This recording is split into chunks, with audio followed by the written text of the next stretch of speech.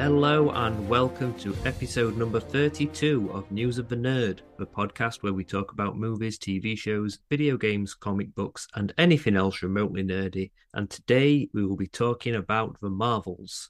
I am Jason, and I'm here with my brother slash co-host, Ben. Guten Tag. German Ben. Yeah. And today we are also here with my colleague slash special guest, it's other Ben. Good to be with you guys as one of the Ben variants. One of the many Bens, the Bens of the multiverse. Indeed. I'd watch that spin-off. So, how are we all doing? Are we ready to talk about the Marvels? Absolutely. Yeah, it seems like no one else in the universe is, though. Yeah, it is really sad, the reception that it's not even the reception it's had, but just the lack of people going to see it. I've got a feeling when they put it on Disney Plus, a lot of people are going to watch it then. I mean, its tomato score is still not very good, which is annoying. I mean, to be what's fair, it at now? It wasn't bad. 62 on the critics, Yeah. but then it's 83 on the audience, which is not bad. No, that's not bad at all. The problem as well, when you enjoy a film and it does badly at the box office and with reviews, you almost take it personally. It's a bit like with the latest Indiana Jones. I really enjoyed watching that in the cinema, but then the reviews weren't good and it didn't even make its budget back. So it's a weird one when that happens, I think. I think all of the critics that went towards that tomato score were just middle-aged white men that hate Brie Larson. Yeah, only explanation. Because she didn't go to the prom with them. Generally, the critic score is the more objective one. And the audience score is the one that gets downvoted by angry people. So it's interesting that the scores are the other way around this time. That's why I'm saying it's the only explanation, that they all hate Brie Larson. But I mean, what is interesting is the new Hunger Games film, Ballad of Songbirds and Snakes, is also massively underperforming at the box office.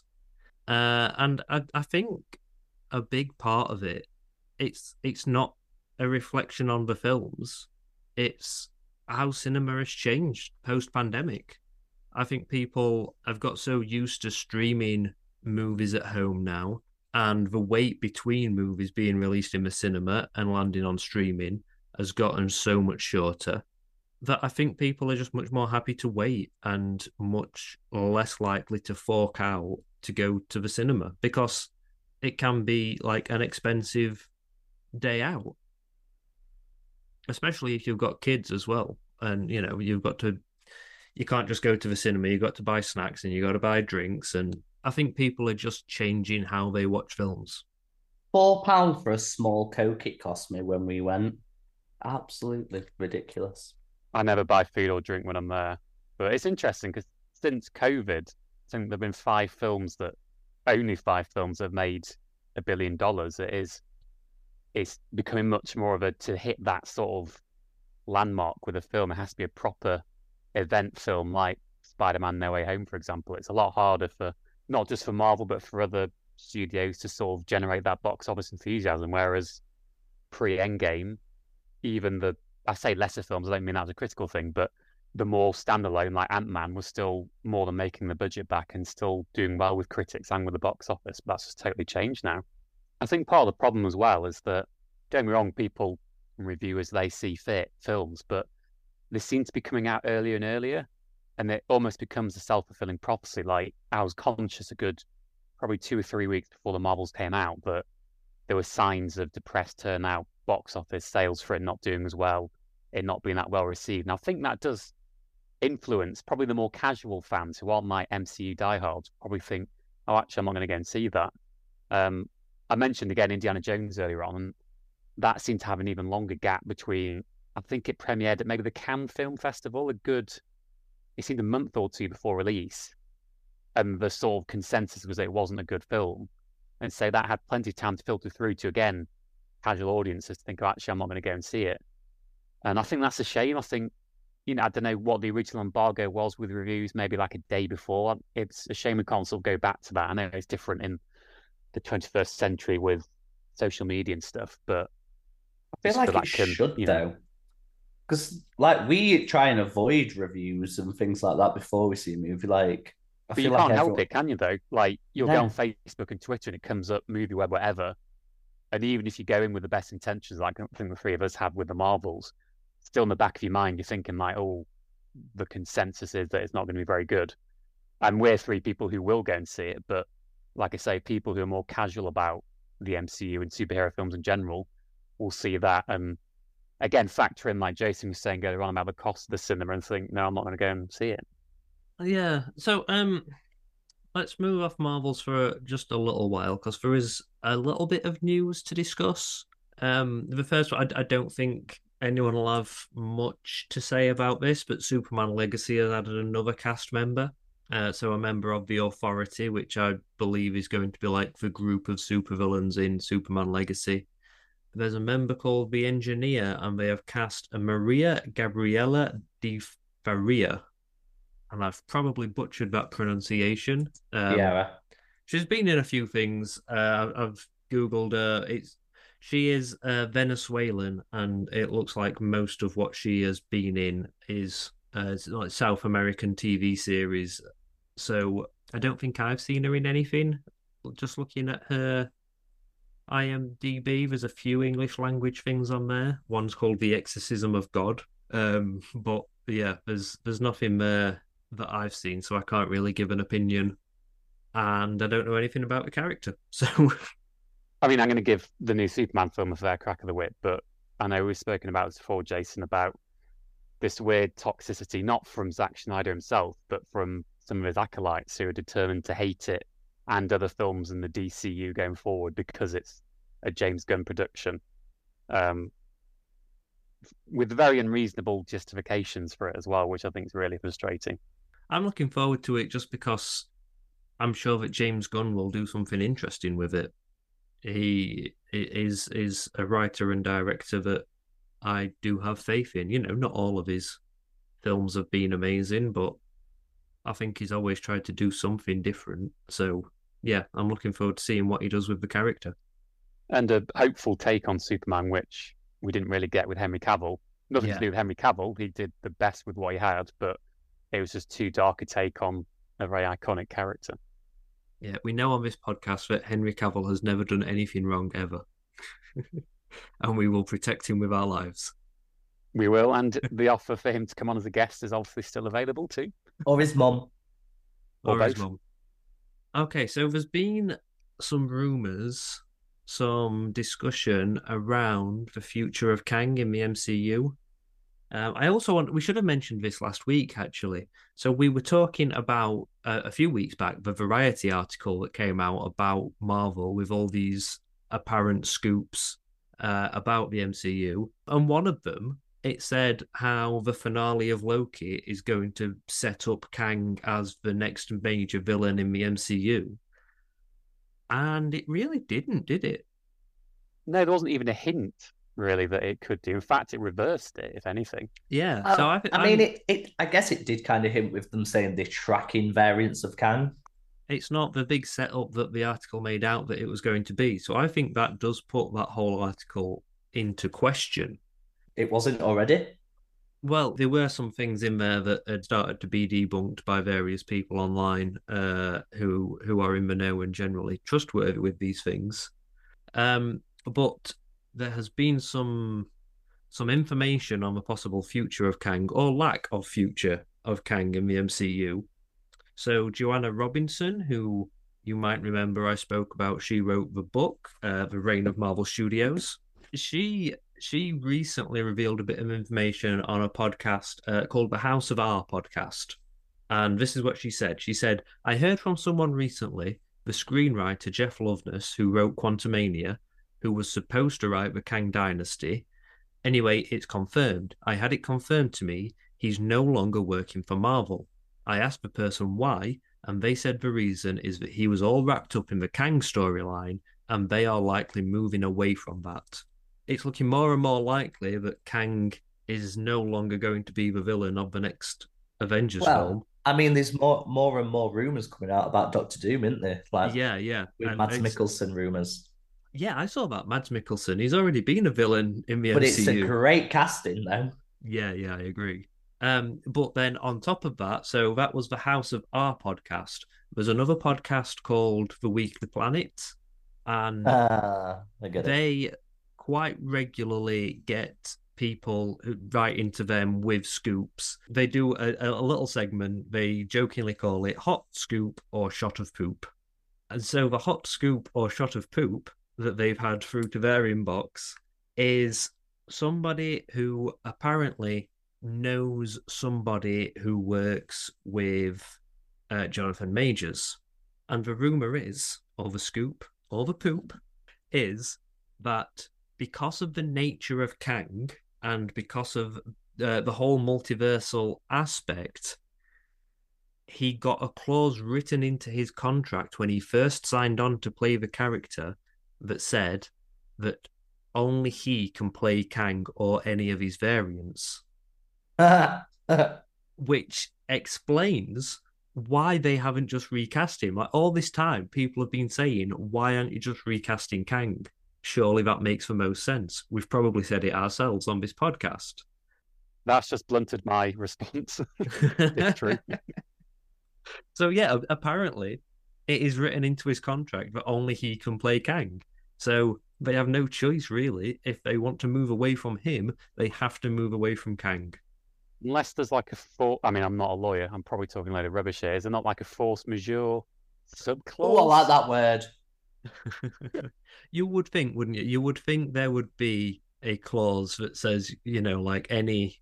If you go around slapping people, then we can do what we want. Unbecoming behavior that could hurt Marvel or its brand will null and void this contract. Surely, because I mean, if that clause isn't true, I'm definitely of the opinion they should just recast because they've already gone into the multiverse and built that up, and not every variant of Kang has to look like Jonathan Majors. I know there's that scene in Quantumania in the mid-credit scene. There are plenty of other talented actors they could hire, to replace him. Yeah, and I was really hoping that Renslayer was going to turn out to be a Kang. Idris Elba, that's a great shout. But he's been Heimdall, hasn't he? I'm not saying that doesn't mean he can't be Kang, but it has been in the MCU already. Multiverse, innit? Unless Heimdall is a Kang variant. That's a twist, a retcon.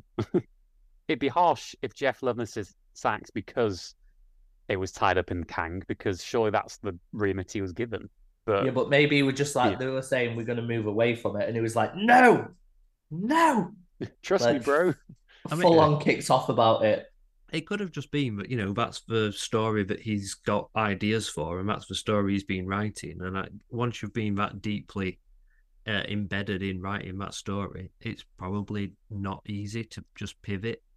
I mean, I'm sort of the opinion, I know this might sound uninspired, but because of the issues with Marvel at the moment, the sort of decline in quality and that perception, if they really wanted to play it safe and they're that worried about box office numbers and success, it would be for the next two Avengers films to get the Russo brothers back to direct and to get Marcus and McFeely writing them again.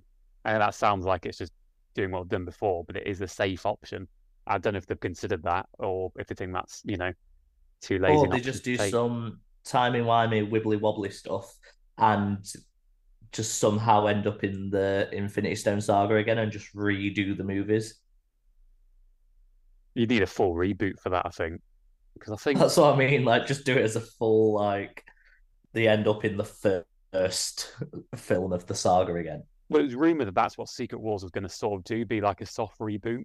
Because I think that's another potential problem. I don't know about you, but I think some people are almost wanting to skip Kang Dynasty to Secret Wars because of the promise of so many cameos, whether it's Tobey Maguire, Hugh Jackman, etc., which maybe is making Kang Dynasty not stand on its own as much. But again, that's all just been thrown into question. I think it's because it's Kang Dynasty is hard. Like, you've got no idea what that movie's about. Secret Wars, everyone's got theories of what that's going to be, and it raises the excitement of it. But I think Kang Dynasty is such a hard title to decode, as in what it's going to be. And he's already been defeated twice in the MCU. Yeah, it's a pussy hole. I mean, yeah, it keeps being defeated really easily.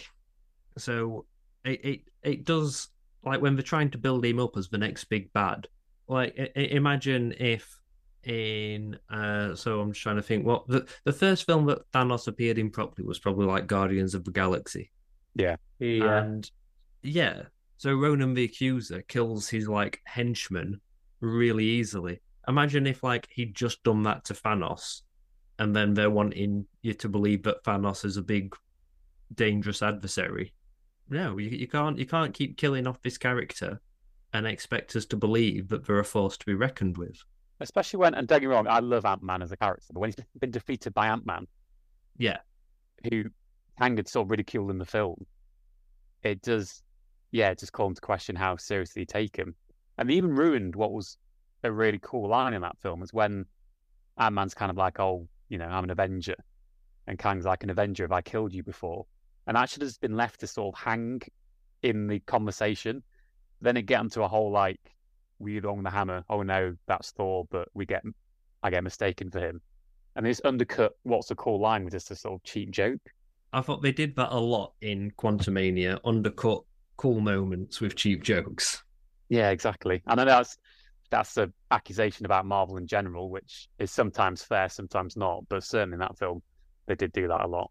Yeah, I just feel like we should not be talking about Quantum Mania. Sorry, I swore just by mentioning It's PTSD. if we're looking for someone new to direct the next two Avengers films, I would go with Adil and Bilal, who they directed two episodes of Miss Marvel that I think were, in my eyes, the best two episodes. They've directed some lesser known things. They did Bad Boys for Life, and apparently I say apparently, they were the directors of that Batgirl film that is going to go unreleased. I think they are talents that would be good to go for, and there's two of them again, so carrying on the tradition from the Russo brothers. Yeah, there you go, symmetry. Because Daniel, I know we shouldn't indulge rumors too much, but Daniel destined rumored to be off Kang Dynasty. He directed Shang-Chi. Yeah, so that was the yeah. other rumor. So when I was saying like everything seems to be pointing towards Kang Dynasty not happening, or like we're gonna retool it for a different villain. Like the director's apparently off it, the writer's apparently off it. It does look like they're just gonna go in a completely different direction. I just hope it is the Doctor Doom direction because I think that's the better direction anyway. I think is kind of the original direction they should have gone. The whole side where he becomes basically the ruler of everything in existence. Yeah, which I think you spoke about last week when we were talking about Loki, didn't you? But Yeah. again, there's 60 years of Doom comics. Like having to change to a different character, I feel like isn't a massive loss because they've got so many characters with so much history. They've got so many stories to pull from. As long as he's introduced properly, it'd be weird for him to be an Avengers villain before he's a Fantastic Four villain. I know they're doing a Fantastic Four film, but Yeah, so Fantastic Four is scheduled for before Kang Dynasty, isn't it? They might just leave it as Kang Dynasty and be like, this is the Dynasty Kang left over for Doctor Doom. I don't think they will because I think they'll probably want to distance themselves from the Kang stuff if at all possible. they'll call it Temple of Doom instead. I feel like there's already a movie that's called that. What, Avengers Temple of Doom? Yeah. It just rings a bell, doesn't it? Oh, imagine if they did a multiverse with other Disney properties. Don't give them ideas, because that's what they'll do to get the share prices up again. Oh, Like, why haven't we thought this before? Avengers Temple of Doom, and then you've just got Iron Man fighting Darth Vader. It's like Fortnite all over again. instead of Secret Wars, we'll do Avengers Kingdom Hearts. Secret Star Wars. Ralph Breaks the Internet nearly went down that line, didn't it, with Wreck-It Ralph? Yeah, there were some great cameos in those films. But I mean, while we're talking Fantastic Four, shall we address the big Fantastic Four rumor? Definitely, yeah. Pedro Pascal is rumored to be being eyed for Mr. Fantastic, and I think that came from Deadline, didn't it? Yeah, He's a great actor, so it'd be a very smart choice if it's true. I think it's a good casting choice. In all honesty, Yeah, no, I can see it working very well. I feel like it'd have to be a kind of a gruffer Mr. Fantastic than we might be used to seeing, especially on screen. it seems we're moving away from the rumors are obsessed with John Krasinski and Emily Blunt being Reed Richards and Sue Storm. I still would have been so down for that. Well, it kind of happened in Doctor Strange, didn't it, with John Krasinski? But it seems that was just a one-off. Yeah, it happened in Doctor Strange, and it wasn't good. I feel like he did amazing with the bad writing and that he was given. It was COVID as well, wasn't it? He wasn't filming with anyone else, so I didn't feel like weird. he had any kind of presence, though. Oh, I did. I disagree again. But that could be, as you said, he was filming by himself, so it can be a bit harder to act under those situations. But yeah, I didn't feel like he had any of the kind of gravitas that Reed Richards would demand. I feel like there's so many singular rumors out now. Like everyone's now focused on Pedro Pascal possibly playing Reed, Vanessa Kirby playing Sue Storm. The other new one that came out around the same time as Pedro Pascal, the Javier Bardem. Javier Bardem is going to be playing Galactus. Yeah, I saw that. Now that's a scary character. Yeah, I don't think they should waste Galactus on the first Fantastic Four film, though, because it feels like it could be an Avengers level villain. What I would do is end Fantastic Four with the Herald of Galactus for Silver Surfer, or one of the many heralds that he's had over the years, and then that could build up to a bigger crossover film. So we've said before how Mr. Fantastic kind of needs to be a likable dickhead, and there's always one actor when you need a character like that. I remember it because he described himself as being like that, and that is Robert Carlyle. I would kind of love to see it'd be an older version of Reed Richards, but I'd kind of love to see Robert Carlyle as a Reed Richards.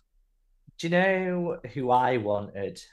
Who I was kind of thinking of would be a good Reed Richards? Penn Badgley. Bagel. But Penn Baggle. The guy that plays in You. Oh yeah, is he too much of a pretty boy? I don't know. I feel like Reed Richards has always kind of been that really nerdy pretty boy though. No, I think you're just thinking of the Fantastic Four films. Could we get Miles Teller and Joran Griffith in Secret Wars cameoing as Reed Richards, possibly? Yes. That'd be cool. I think they will attempt to get every cameo that they possibly can into Secret Wars. They want an endgame level. The trouble is, they've already done that and they've set the bar. So, if anything, they need to beat that.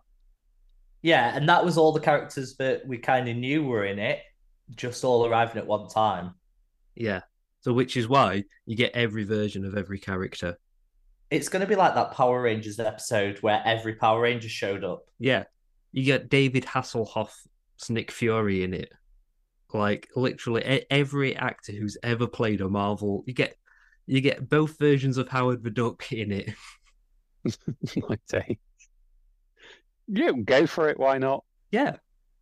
Because, let's be fair, it could be their last hurrah at this point. Yeah, I can't believe we're having that conversation, but it's a fair guess. So yeah, let's move on because we've got a couple of trailers that we need to discuss before we move on to the Marvels. And we've been rambling for a while already. So, which one should we talk about first? Marvel or Sony? Marvel or Sony? Marvel. Okay, Marvel's What If. I do quite like the almost like 80s Avengers in the trailer for What If. Like Hank Pym, King T'Chaka, characters like that. I think it's quite an interesting take to go down. And I don't know about you two, I really enjoyed season one. And it's been quite a long gap, a longer gap than I thought it'd be between season one and season two. You know, it's going on for over 2 years now. Because there are so many interesting concepts you can explore with it. I love that it's going to be one episode a day for 9 days. I had said I'd expected them to do like all 9 episodes drop on a day, but this is a much better idea. It keeps the conversation going. It keeps the conversation going, but also like I don't feel like it's the right kind of show to do weekly drops with. But No. yeah, one a day is a really clever way of spreading it out over a time when most people are off work as well. Exactly. And yeah, just spreading it out across those days to keep it interesting, and as you say, keep the discourse going over a week or so. I'd quite like in a future, I don't think it's going to happen in this season, but in a future What If season, it'd be great to do in a What If with Infinity War if the other half of the Avengers were blipped instead. Like a flipping of characters would be quite interesting to explore that, I think. Yeah. I think it's the first season of What If, you could kind of, from the trailer, you knew what it was going to be. Like, what if Captain Carter Yeah. took the serum instead? What if T'Challa was taken instead of Peter Quill? But in this, I'm just like, what the hell is happening? Yeah, there's not many, but you can Why really is it like tell an from that. Avengers NASCAR derby? And Jeff Yeah, Goldblum just being Jeff Goldblum. yeah, I love that. I'm looking forward to what if Mad Max Sakar. Yeah. Yeah, that looks crazy. There was something though, wasn't this, about so the first series when they all came together at the end, and there was that version of Tony Stark that was hanging out with Gamora, Oh, yeah. and that was Yeah. meant to be something to do with what if Tony Stark ended up on Sakaar. So maybe that is that episode because it got pushed back to series two. It'd be interesting to see how many cast members come back for it as well, because season one did have a bulk of the original physical actors from the films doing the voice roles, but there were the odd roles like Iron Man that they didn't get people like Tony Stark, Robert Downey Jr. back for. But they got some good sound alikes. I wonder how many they retained for season two. Yeah, Did you notice how at the end, when it shows the title, the Watcher is stood with someone? Do we know who yeah, that I is? did notice that. Like, Can we tell who it is? no, but yeah, the Watcher like summons the titles in. It could be Strange Supreme, who had to sort of keep watch over the multiverse after season one. I've just rewound it and took it frame by frame. It looks like it's Captain Carter. I was And thinking that. I did think it looks like her. The whole time it seems like he's talking to someone. Yeah, I can't bear to narrate what might happen next is such a great line. Anytime they want to bring Captain Carter back, I'm game. yeah, same, definitely. What else was in there? So, like, what you were saying about like the '80s Avengers or something? I noticed more from freeze frames. So like Hank Pym, so then that's Michael Douglas coming back to voice him. Yeah, King T'Chaka, the Black but Panther before T'Challa. I was really confused at first when because you hear Ant-Man speak, and I thought that doesn't sound anything like Paul Rudd. That's a rubbish sound alike. It's not meant to sound like Paul Rudd. It's meant to sound like Michael Douglas, which it does. Yeah, that threw me as well. First time watching the trailer. Um, because another thing we need to talk about is I don't know if release of the titles of the episodes are accurate. I've seen reports of each title episode, but I don't know if that's definitely been confirmed. But it would fit in with that. Looks like the Avengers versus Peter Quill. Yeah, Why is Peter Quill shooting pink stuff out his hand? who knows? But I've seen a couple of different lists that are supposedly the episode titles, but they contradict each other. So it's hard to say. I think we do know that episode one is What If Captain Carter Fought the Hydra Stomper? So that's the sequel to episode one of season one. Yeah. But I think that's the only one that's been confirmed. Is that it? Might be. What if Yondu delivered Star Lord to Ego? Might be why Could be. seems he has ridiculously cosmic powers. Which it touched on in Guardians of the Galaxy 2, didn't it? Once he was connected to that, well, the planet core where Ego is, he sort of tapped into those powers a little bit. I mean, if this one is accurate, I think it'd be fantastic. What if Wanda had grown up watching musicals instead of sitcoms? Because that'd just rewrite WandaVision into musicals instead. I would love that. There's no real hint of that. There is a shot of Wanda, isn't there? But yeah, I'm invested. Not every Marvel show has excited me, but I did really enjoy season one, so I am looking forward to this. a different list that was put out there from Can We Get Toast on Twitter said that episode 1 was going to be what if Nebula joined the Nova Corps, so I guess that's wrong. Although he does have what if Captain Carter fought the Hydra Stomp lower down, so maybe he's just got them in the wrong order. Because then there's one that's what if Peter Quill attacked from Earth's Mightiest Heroes? What if Hela found the Ten Rings, which Hela was definitely in there? What if Iron Man crashed into the Grand Master, which could be the Yeah. that racing episode on Sakaar? What if Happy Hogan saved Christmas? Mhm. Which I think there was a shot of something Christmassy in there. So this list is looking more Accurate. yeah. And then we've got what if the Avengers assembled in 1602? And Can We Get Toasty is normally more accurate because that we've spoke about them before, and they seem to be quite heavily involved within Marvel. And then what they've got listed as episode 10, although the trailer says it's a 9 episode event. So that might cast some doubt on this list. But what he's got listed as episode 10 is what if Strange Supreme intervened. So unless they're planning on dropping a surprise 10th episode. Could be. I loved his episode. I know he was in the Guardians of the Multiverse episode, but or Avengers of the Multiverse, whatever. But his individual episode in season 1 was fantastic. It was, and it's the kind of thing that I love about What If, is that they can do things that you would never be able to do in a movie. Like at the end, actually, no, like you expect him to fix everything, and no, his universe just ends. He fucked up, his universe ends, and that's something that you can only do in a show like this or Rick and Morty. Okay, so there is a list of cast here as well that I've got. I'll just read out the ones that are, as you were saying, Ben. You're wondering how many people they're gonna retain. So I've got Sebastian Stan as Bucky Barnes, Kobe Smulders as Maria Hill, Elizabeth Olsen as Scarlet Witch, Taika Waititi as Korg, Mark Ruffalo as Bruce Banner, Benedict Cumberbatch Doctor Strange, Josh Brolin as Thanos, Jeff Goldblum as Grandmaster, Kurt Russell as Ego, Michael Rooker as Yondu, Chris Hemsworth as Thor, Jeremy Renner as Clint Barton, Evangeline Lilly as Hope Van Dyne, Michael Douglas as Hank Pym, Kate Blanchett as Hela, Lawrence Fishburne as Bill Foster, and Samuel L. Jackson as Nick Fury. So it seems like if that list is right, they've got more of the original voice than last season. Where's that list from? Covered Geekly.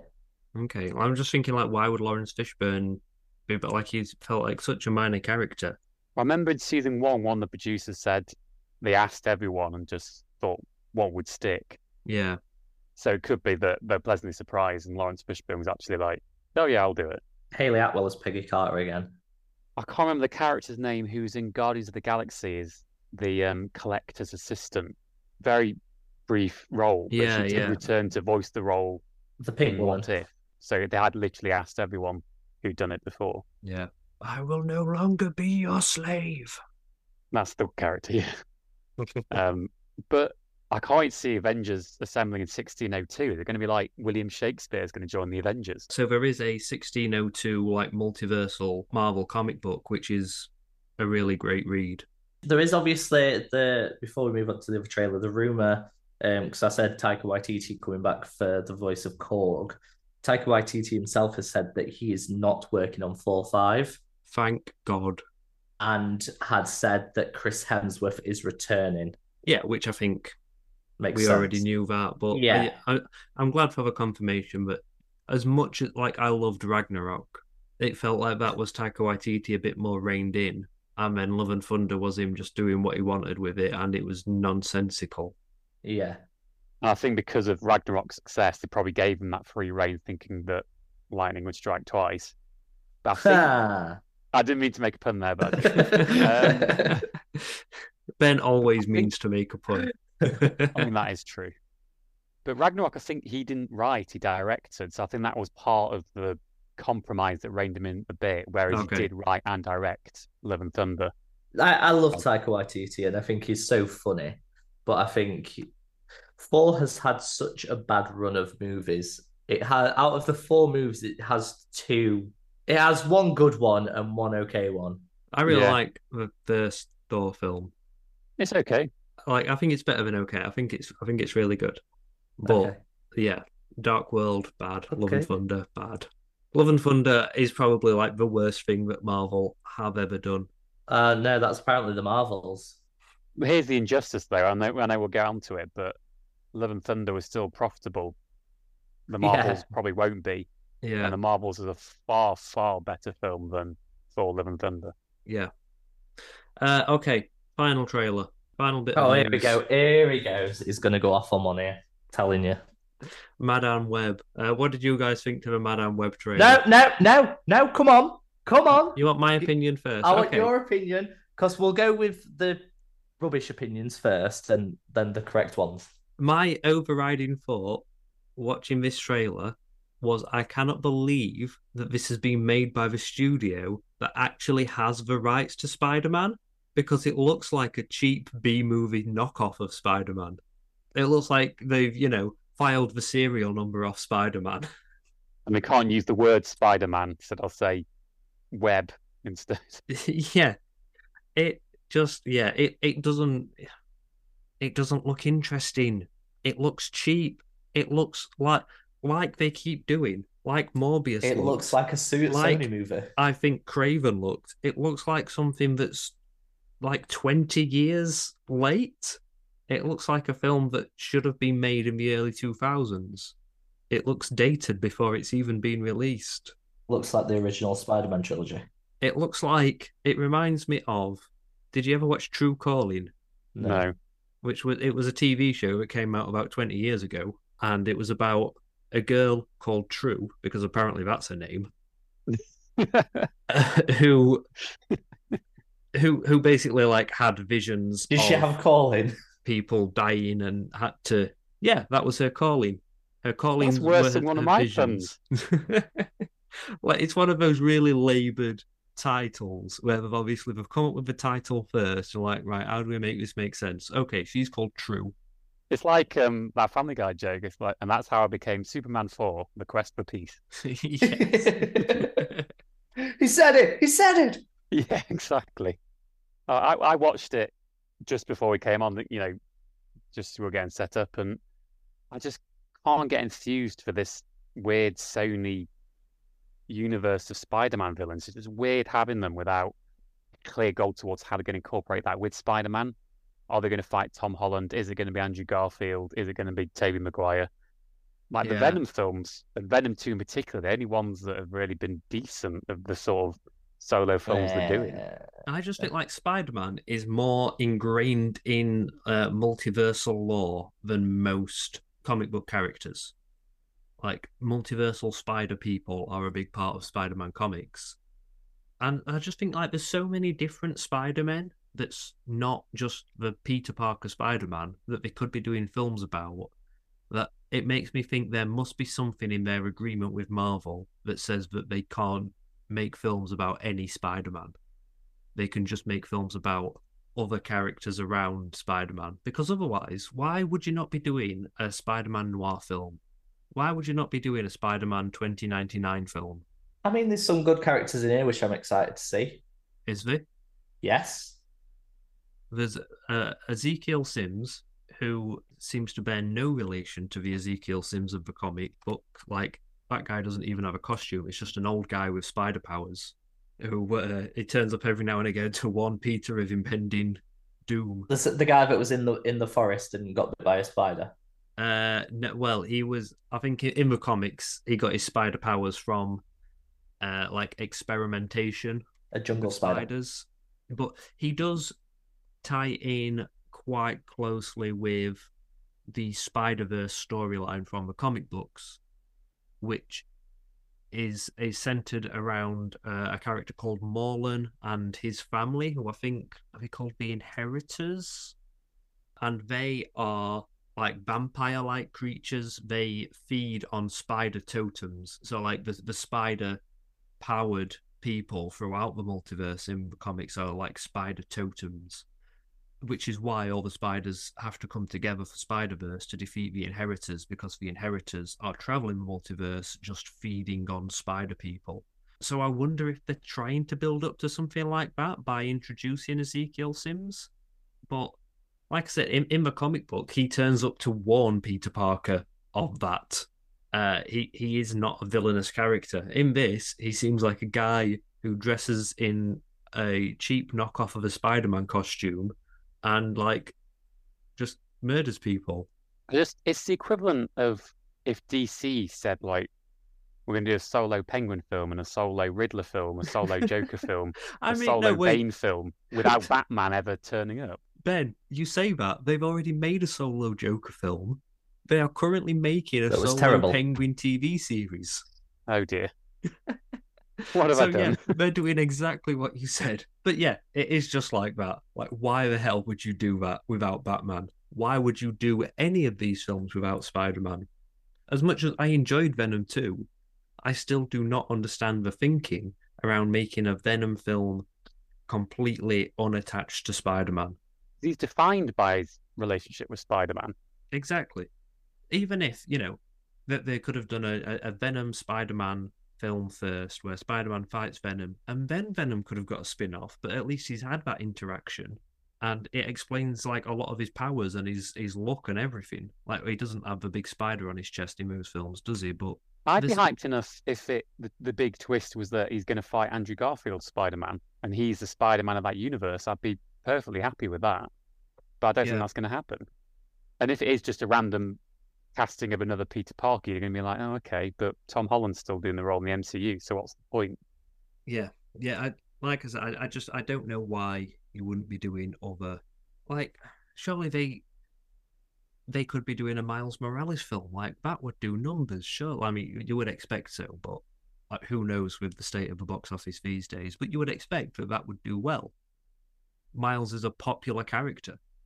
Definitely, and rightly so. And it probably puts some agency back into Sony's hands because then if it is a success as it should be, that puts the pressure on Marvel to be like, oh, we should incorporate him through the multiverse or through a crossover or whatever into the MCU as well, which is obviously what Sony want.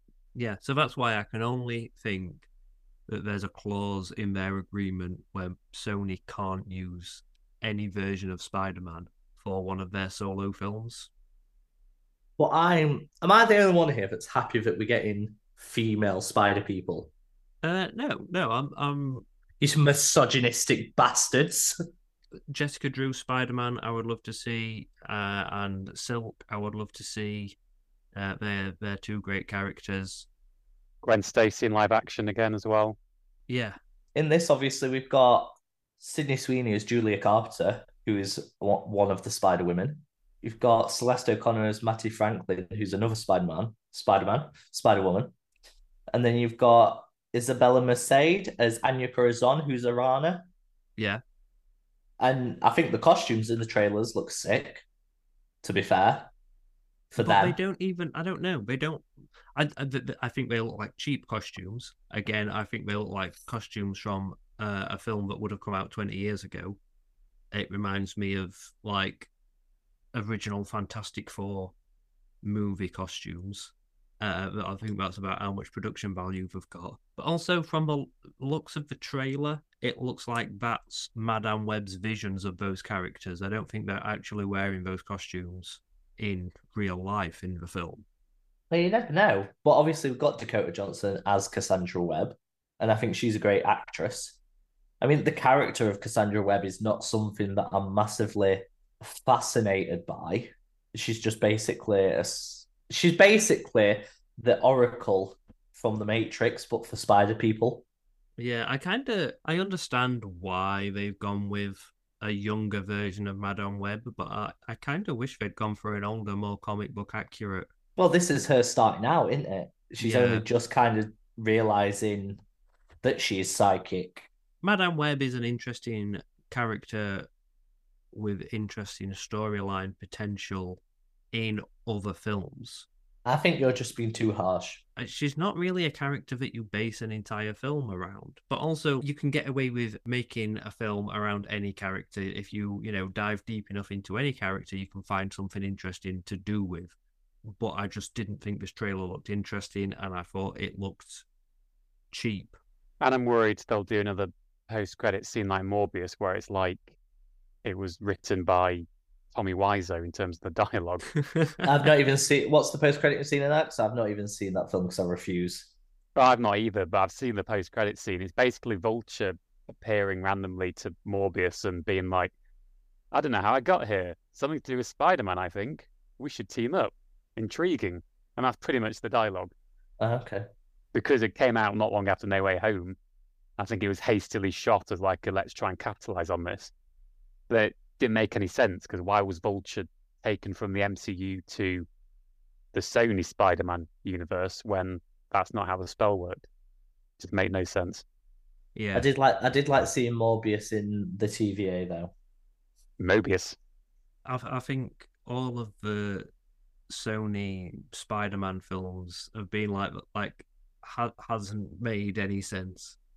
Sony just need to get rid of the contract because Sony clearly can't make good movies anymore.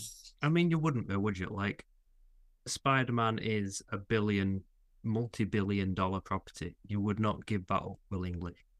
I know, but are they making money on these terrible films? Because I think I'm in the majority of it, in the minority that Venom and Venom 2 are terrible films. I'm just thinking, what films have they made? Morbius, I don't think made money. Craven's not come out yet, but I can't imagine what's going to make money. But both Venom films have made a profit. Somehow. What else have they done? Anything? All the Spider-Man films. Which obviously they make a profit. Yeah. They make those in conjunction Would they with now, Marvel though, based on what Studios. we're saying with cinemas? Spider-Man's one of those characters. But if a Spider-Man film doesn't do well, like even the bad Spider-Man films, it's the end. Yeah, even bad Spider-Man films have historically made a profit. Spider-Man 3 made a profit, or made a It big made profit. more than 1 and 2. Well, yeah, Spider-Man 3. it did really well. The only reason they rebooted it is because of the critical reception, not because it was doing poorly financially. And then even the Amazing Spider-Man films, I think there was a drop-off, but they made good money. I liked the the first one. Wait. Yeah, The Amazing Spider-Man with Yeah. the Lizard as the villain. Yeah, that was an Yeah. on rewatch. It's a decent film. Yeah. And the second one has this scene where obviously Gwen Stacy dies, and that is we've said before that is a fantastic scene. And no matter how bad that movie is, that is a fantastic scene. It's an incredible scene in a terrible film. Yeah. And it's got a good payoff in No Way Home, which I think adds to it. Yeah. But Amazing Spider-Man 2 fell into the trap that Spider-Man 3 did, where you suddenly cluster in too many villains and don't do them justice. That's the trap that Spider-Man films tend to fall into, which is why this new universe is possibly doing that again, because you're doing these random solo films. It was a little bit of the trap that No Way Home fell into. No Way Home is not a bad movie. I'm not saying that, but it was slowly falling into the trap of too many villains and not giving them enough. Well, to be honest, I think No Way Home showed that too many villains isn't necessarily a bad thing. No, I'm not saying it was a bad thing. I'm saying they were dangerously close to. But that's what I'm saying. No Way Home had a lot of villains. It had more villains than any other Spider-Man film, and was still a good film. Yeah. So I think it's lazy to say that the problem with Spider-Man 3 and the problem with Amazing Spider-Man 2 was the amount of villains. I think the problem with Spider-Man 3 and the Amazing Spider-Man 2 is Sony. But also, No Way Home had lots of villains, like you say, but it was with a purpose. It was a villain from every film, villains that the Spider-Man we'd already seen and fought. Whereas Spider-Man 3 in particular was just, let's put Venom in there because, like, you could take Venom out of Spider-Man 3 and it would not affect the plot. It would enhance it. Take Sandman out. Sandman in that film annoys me. He's got a bit more pathos because of his daughter, but again... Yeah, but he just switches sides so easily. But it could have... Spider-Man 3, I don't think anyone would have complained if it'd just been Spider-Man versus the new Green Goblin, Harry Osborn. No one would have said that was a disappointment. That would have been compelling enough, and that's what it should have gone down, really. But I think Sam Raimi just wanted to do Sandman, and Sony made him put in, we've got to have the payoff of the Green Goblin thing. We've got to have Venom in there. So I think if they had just focused on Sandman, that there's a more interesting story to be told there than what he was able to tell because it had been bulked out with everything else. I think if it was Sandman and Green Goblin, it would have worked because obviously throughout the other films, the payoff there worked, in my opinion. And then Harry Osborn needed a reason to obviously save Peter again. But Because do you know what I mean? I mean, we can agree, can't we, that Harry Osborn's Goblin costume was terrible. Oh God, it's not as bad as the Green Goblin in The Amazing Spider-Man Oh, crikey, yeah. with the spiky hair. Yeah, yeah, that's like Horrific. the best Green Goblin outfit is again in No Way Home. Yeah. I mean, Willem Dafoe is more terrifying with the mask off than on, Yeah, which that yeah. proves. Yeah. Okay, Imagine running into that on the street. You'd be like, no, I'm good. we've got sidelined again. Shall we talk about the Marvels? If Yes. you want. Let's discuss the Marvels. And as we've said, it's done really poorly at the box office. And I think we've all already said that's, it's a bit of a disappointment because it is a really good film. It is a really good film. And I say a disappointment, like, it doesn't make any difference to me if, Disney's not making enough money. It's a disappointment to me because they're less likely to make a sequel to it if it's not making good money. One thing I have noticed, though, is if you look in comment sections about this film, I don't know if you do that or if you avoid them, It depends. but if you look in comment sections, people seem to pretty unanimously agree that Iman Vellani is the best thing about this movie. Yeah, she Yeah. is. I mean, she's fantastic. Kamala Khan is just a brilliant character, and she lives that role. And are we going to talk non-spoilers first, or shall we just get straight into spoilers with this one? Fuck them. They can go watch it Okay, if you've not seen the Marvels, maybe stop listening now and go watch it. and go watch it. Give him a couple more quid. Yeah. Every little helps. But yeah, Iman Vellani, fantastic in this film. I was like smiling every time she was on screen because I think because we know in real life she is a Marvel fan, and I think just her excitement at being in this film shows in the character.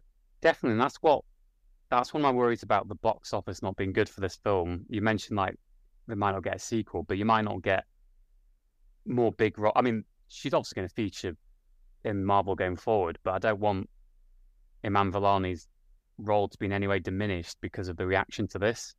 Because I think the film as a whole has had three really strong female characters, which has been fantastic to see. And the last thing you want them to do is sort of cater to.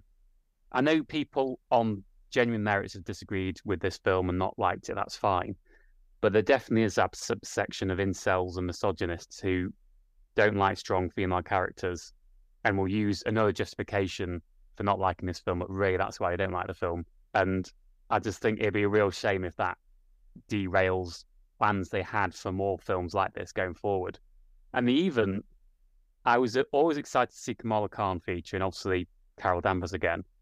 I initially wasn't that bothered about seeing Monica Rambeau again, but actually I thought they did a good justice in this film. Like they didn't sort of just skim over her with Carol Danvers and think, oh yeah, nice to see you again. They actually added in some tension there of like, yeah, where were you? You were my hero when I was sort of growing up sort of thing.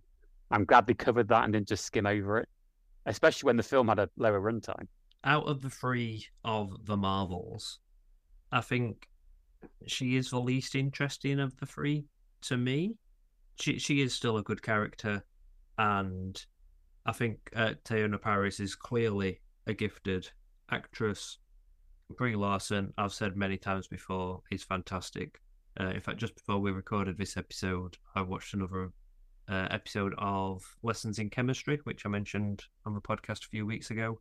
She's fantastic in that. Like, just there's anything that I've seen her in, I've been impressed by her acting ability.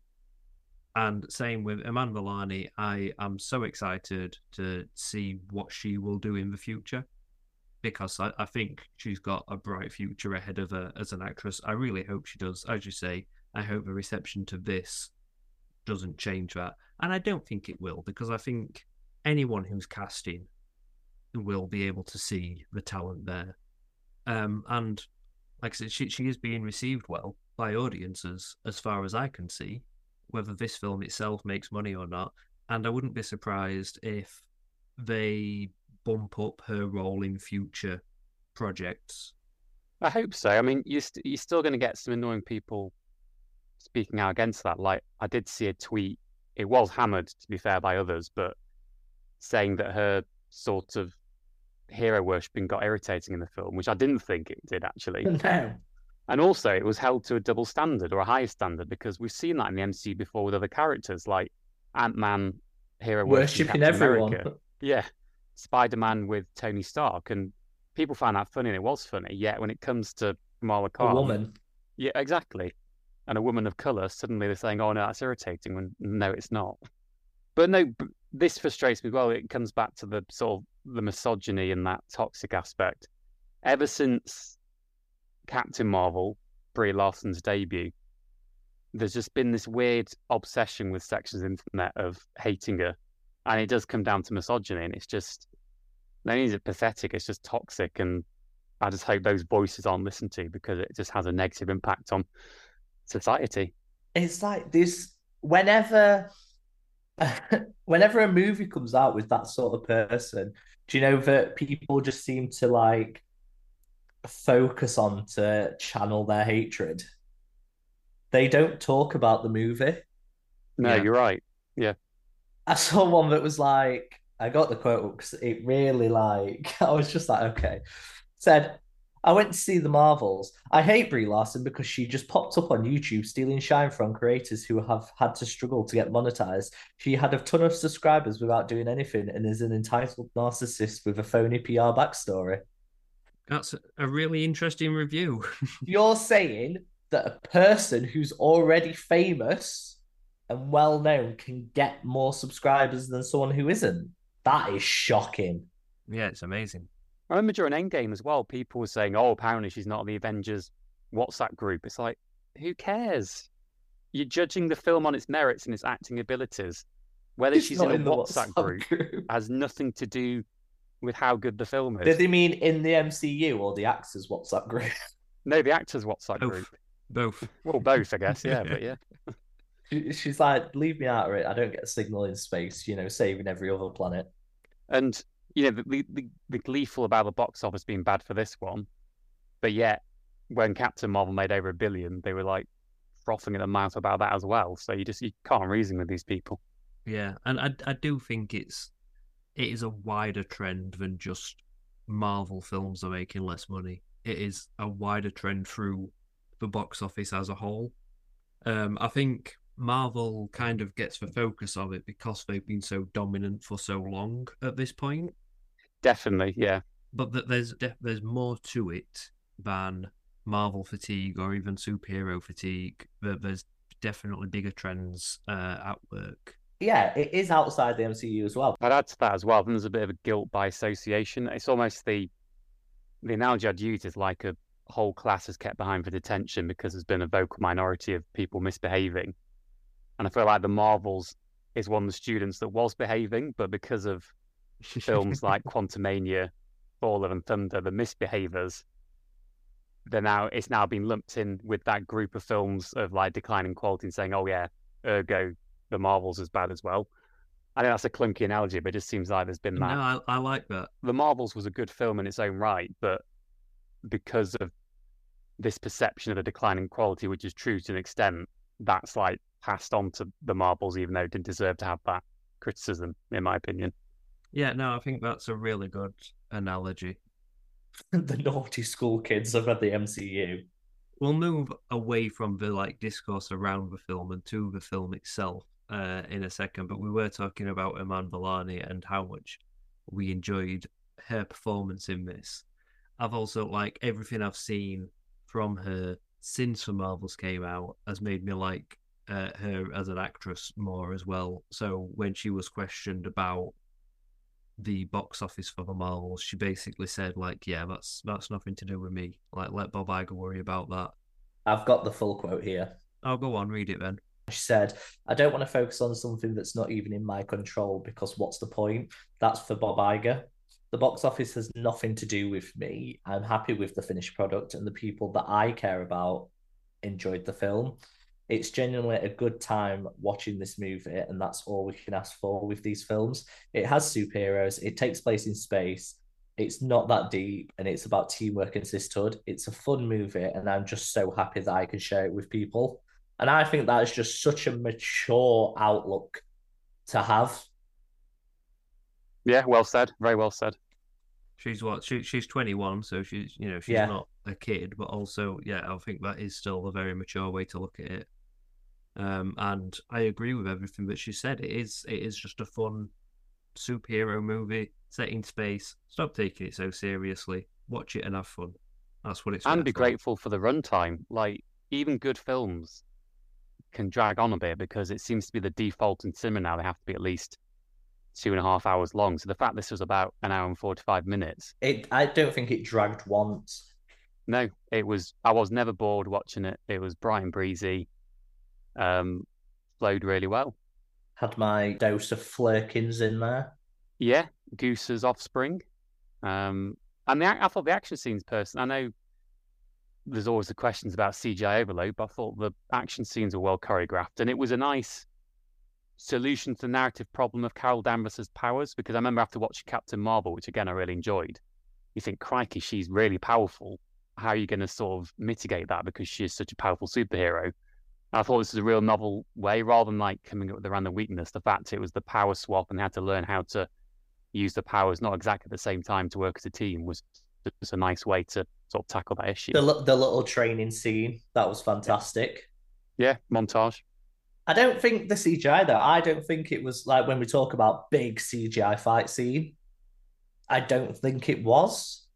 No, it was clean CGI as well, I think. Yeah. There's the odd scene when they were stood and you thought, oh, that's a green screen. But other than that, it looked quite clean and Yeah, efficient. there really. was still some clunky CGI in there, but generally it wasn't. Obviously, there's a lot of CGI in the fight scenes. I didn't think that looked bad. It tended to be the smaller scale things. So when the film first opens and you've got the villain, whose name I can't even remember, I think that's probably my biggest negative about this film, is a fairly bland, forgettable villain. Yeah. Which wasn't Zora Ashton's fault herself, but No. more to do with possibly the writing, because they were trying to do a sort of compelling. She's a Darben. victim of a war and planet being affected, but it didn't really flesh that out enough. She's another Ben variant. Another Ben variant, yeah. Darben. But in that opening scene when she first gets the bracelet, the bangle, on some alien planet, that looked very like the background, like you said. You can just see that it's a green screen. It looks very, I don't know, flat behind her. It doesn't look real. And I know obviously you can't go and film on an alien planet, but there's got to be some quarries or something that you could have gone and filmed that in, and it would have just given it a bit more realistic texture. And then, CGI over the top. CGI the sky. Exactly. Or use the volume to help flesh that out a bit more. The LED screen technology that Disney probably got. did do that on the volume. I don't know. Possibly, because it can. I mean, we all agree Love and Thunder was a terrible film, but the use of the volume in that did look good. Like when Thor's meditating in that montage. Yeah. That was the volume, and it made it look a bit more realistic. But I think you're right. Should we talk about Quantumania CGI? Let's not. Let's not talk about that film. But the close quarters combat in the Marvels was really good. I think, like you said, Jason, because that looked more realistic. It's a bit more grounded. It wasn't the generic Skybeam CGI. Yeah. And it was just, seeing their different power sets working together was just really cool to look at on screen. Yeah, there were a few bits where Captain Marvel. There's one in particular where she flies into the ship, and you can spot like when it's CGI and then when it's actually Brie Larson again. And I just like I saw that, and it's just like makes me cringe a little bit. It's like why can we still not get this CGI right? Like, are we still rushing it? Have you not taken this feedback on board yet to spend the time to really work on the CGI? I mean, is there any film that's got CGI 100% correct? Yeah, there's plenty of films that have done CGI well. You know what? I watched Casper last weekend, and the CGI in that holds up better than some more modern films. because it wasn't rushed to be done in a week. But the other thing I was thinking when, like, she's flying in and it's like, oh, that's like really ugly CGI and really obvious CGI. What happened to like good old fashioned wire work? That would have probably looked better. Health and safety. I think the main reason CGI gets overused so much now is so that it can be tweaked and changed and edited on the fly. So you can watch a cut of the film and go, actually, let's change that to be doing that. And when it's 100% CGI, that's easy to do. But maybe that's where they're going wrong, and there's something about an actual person and the movements that can just never be replicated perfectly. It's those close-up shots as well. I think it was better than more recent Marvel films have been. There was nothing in this that was as egregious as MODOK. There was nothing in this that was. No, it's the background in that film for me that's bad. Sure, no, don't make me splice in a clip here of you saying how good it looked because you did. It did look good. Don't you try and change your opinion now. It did look good, but when you rewatch it, it's like you forget that these episodes are recorded. No, I've just rewatched the film since then because I was bored. No, you haven't. Nobody has. No, I genuinely did. Nobody has. I genuinely did rewatch it. Do you know what? It's because my household thing went off on Netflix, so I had nothing else to watch, and it popped up, and I went, "Fuck it, that'll be a laugh." Why'd you put yourself through that? Because it's really funny to see MODOK. Because of how bad that is. But no, so there's nothing quite as bad as that in this film. There's nothing quite as bad as the raining babies in The Flash. No, true. But I love how Kamala's family had a bit of a bigger role than I thought they'd have. I thought they would have been like in it at the very beginning, but they are a funny family unit and they are entertaining. So it was. We were saying when we did a review of Miss Marvel that the family are some of the best parts of that show. Definitely, and like even the brother was funny in the film. Like when he's praying in the ship and Nick Fury's like, "Are you praying?" He's like, "Yeah." He's like, "Well, don't stop." I still stand by my favorite line in this film. Jason didn't catch it in the movies. I don't know if you did, Ben. When Nick Fury's holding Goose and Goose goes to eat someone, he goes, "Not my good eye." Like very slightly, he says, "Not my good eye," and I was like, "That is brilliant." Yeah, and he's such a charismatic actor, as we know, and it's again great to have him back in this, especially after another thing we shouldn't talk about, Secret Invasion. That thing we shouldn't talk about, but let's talk. Let's not talk about it again. We just referenced it, but let's move on. It did feel a bit like a Nick Fury retirement film. Like he didn't really do. He sat in a chair for most of it. I don't think so. Like I think he's going to keep just having smaller roles like this, pop up and do a bit of easy work for Samuel L. Jackson. Bit of wisecracking. Yeah, easy, well-paid work, not having to do anything too actiony, but is at this point mostly just there as a symbol. But it still works, and I think that's another plus of having the family there with him because that was someone he could bounce off and add a new element into because he hadn't quite interacted with characters like that before. And I think that's worked really well. Sword is a lot bigger than I expected. Saber, yeah. Something I was glad we got, and I wished we'd got more of it, was Kamala's little like fantasy daydreaming and animated artwork. Yeah, I was really happy that we got that at the beginning, and then we didn't really get it again through the rest of the film.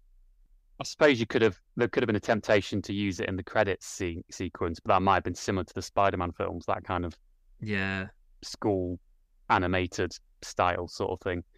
But yeah, what it was cool to see, and that was a nice sort of nod to the TV series, which again, the Ms. Marvel TV series was fantastic and really well made. So I'm glad that sort of fed into this. But it was a Kamala Khan film. It was a Miss Marvel film. And that's no bad thing. Yeah. No, it's not a bad thing at all. I think that was the right direction to go. And again, I hope we do get a Ms. Marvel film or a Marvels 2, if that makes sense, having these three characters interact again, because I just love the dynamic between all of them. But Kamala Khan definitely stole the show, and I think, like you said, Ben, that there's kind of universal recognition or near universal recognition of that amongst people who've seen the film. What did we think to the music planet? That was quite an interesting dynamic they put in there. We talked about this when it first came out, didn't we? There was the reveal of the aspect of some musicality. Yeah, I think it's the runtime, isn't it? Because they were going for a shorter runtime here. We didn't spend a lot of time on the music planet, And I think that was a good planet. thing. No, I would have liked to have spent longer there. I thought there was a lot of fun to be had there that they only really scratched the surface of. I did like the dance scene where they're having a conversation, but because they talk through singing, they sing it in. It was one of them that kind of mess with your head. Like it seems to be like a musical, Yeah, a scene from a musical, but then you think no, they're just having a conversation. yeah, and I liked the little joke about, oh no, you can understand as he's bilingual. Yeah. And we know Brie Larson can sing, so she was always going to do that sort of singing she's fantastic. aspect. Yeah.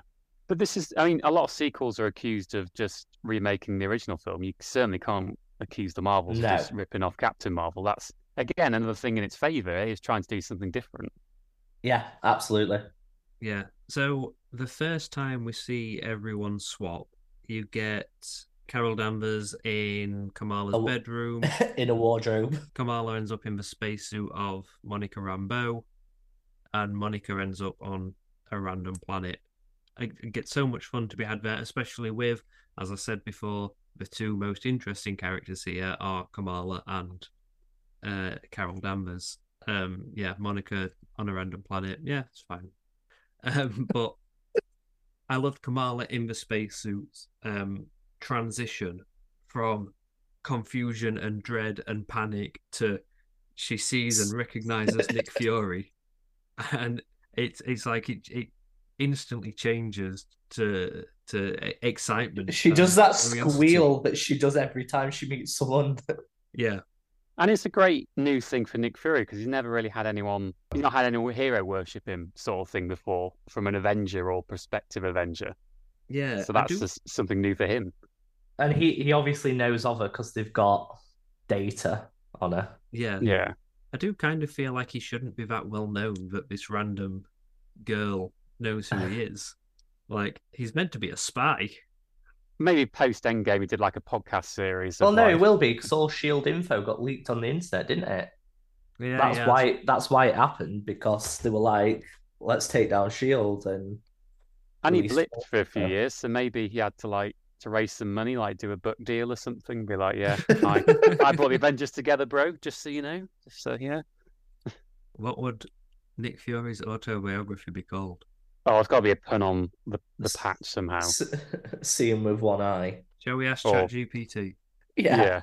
Play the theme tune. Roll it. Chatting with the robot overlord. Or patching together the universe or something like that, or patching together the Avengers. An eye for an eye, you could call it. I kind of like that. So ChatGPT says, "Eye of the Storm: The Fury Chronicles." Nice. I like it. It's giving me a few different. It's giving me 10 now. Fury Unleashed. That's rubbish. Eye of the Storm: My Life in Shield. Behind the Patch. Oh, I like that one. Behind the patch, there's this weird manky eye. Lies, Lies, and LMDs for Nick Fury files. What?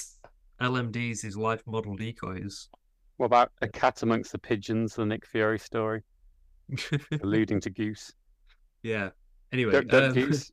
Yeah, we could get all day on this. And yeah, I loved Kamala's family's reaction to, like, so when she teleports back to her house, and they're like, and what was Captain Marvel doing here? And she's like, yeah, she just freezes and doesn't know what to think. Like she's gonna pass out. Yeah, it is like that. Like she's holding her breath out of excitement. Like, oh my god, what's? But also, I think disappointment that Captain Marvel's been in her house while she wasn't there. I mean, you would be gutted, wouldn't you? To be fair, Your parents have met you hero, but you haven't. Yeah. You'd never get over that. Do you know what I think this film has a lot of that really stands up for it? And that's character development. I think there's a lot of character development for every character. I think there's some character development for every character. Well, I think there's a lot for Monica, definitely, because there is that, almost been abandoned aspect and finding her own identity without a mother and the person she looked up to. There's a bit more of a grounding of Carol because, she's gone off and helped fight for the universe and gone off to all these places, but it's almost like Doctor Who analogies. It's like the real life implications of like, you go off on these adventures and save people, but then what happens to people left behind? But also Yeah. the fact that she's called the Annihilator. Yeah, and again, Yeah. that's good growth on the first film, because the first film, in the final third, when she discovers her true powers, again, it's bright and breezy, and it's that save the day, job done, without thinking of the real world implications that, innocent people could be caught in the crossfire of that. And I thought, Yeah. it was good they delved into that. She's called the Annihilator, like, with good reason. If you were a Kree, you would probably view her as a terrorist. Yeah, but I think there's a lot of character development for Kamala as well, in the fact of becoming her own kind of high level superhero. I think, now she's met Captain Marvel and knows maybe not to put these heroes on a pedestal, and knows that she's not perfect and she's just trying her best, the same as what Kamala is. There's that moment when they're talking and she says to Captain Marvel, saying like, I'm sorry for like fangirling over you so hard at the start. Yeah. And there's that kind of her first instance of realizing that it's not always a happy ending in each mission. Early on when they're going to try and rescue the Kree from the planet that's being destroyed. Yeah. And she's like, oh, we've got to save these other people. And Carol Danvers is like, no, we save who we can, we go. And that's kind of like a sobering moment for her. Like, oh yeah, as a superhero, you will have these moments. You've got to make difficult decisions. Yeah. And it's like, oh no, this isn't all just fun and games and, easy to do. You've got these sacrifices to make. Yeah, in Miss Marvel, she kind of had this kind of singular objective most of through, in the long run of the show. And I think she didn't have to make too many like massive decisions on that level, where it's like we save 50% of the people and let 50% die because we can save 50%. Yeah, and that was an interesting sort of semi-surprise with Carol, because she is so powerful and strong-willed. I was almost taken aback a bit when she's like, no, we save who we can, we go. It's like even she can't save them. Yeah, exactly. And I was like, oh, crikey, wow, this is actually quite, for a light and bright film that's a fun film, that's kind of a serious moment. Yeah, no, it was quite a sobering moment as well. And I think it does just drive home to Kamala and to the audience as well that, like, okay, this woman isn't perfect. I think at that point as well, they'd not learned really to control the switching. So I guess if Captain Marvel had flown over there was every possibility that she was going to swap places with Kamala or with Monica. I think she says that briefly, doesn't she? She's like, I'm going here, don't use your powers, sort of thing. Yeah. But instinctively, Kamala does at one stage because there's rocks falling and she can see Kree trying to flee from there. Yeah. Skrulls. There were Skrulls on that planet, yeah. But, sorry, Skrulls, not Kree. I am going to have to mention Secret Invasion. Oh, no, why? Were we not told by Talos that all the Skrulls had come to Earth? Yeah, but we got told that there were like 7 million of them. And at the end of the film, they promised that they'd find them a place. But this isn't a new Skrull society, is it?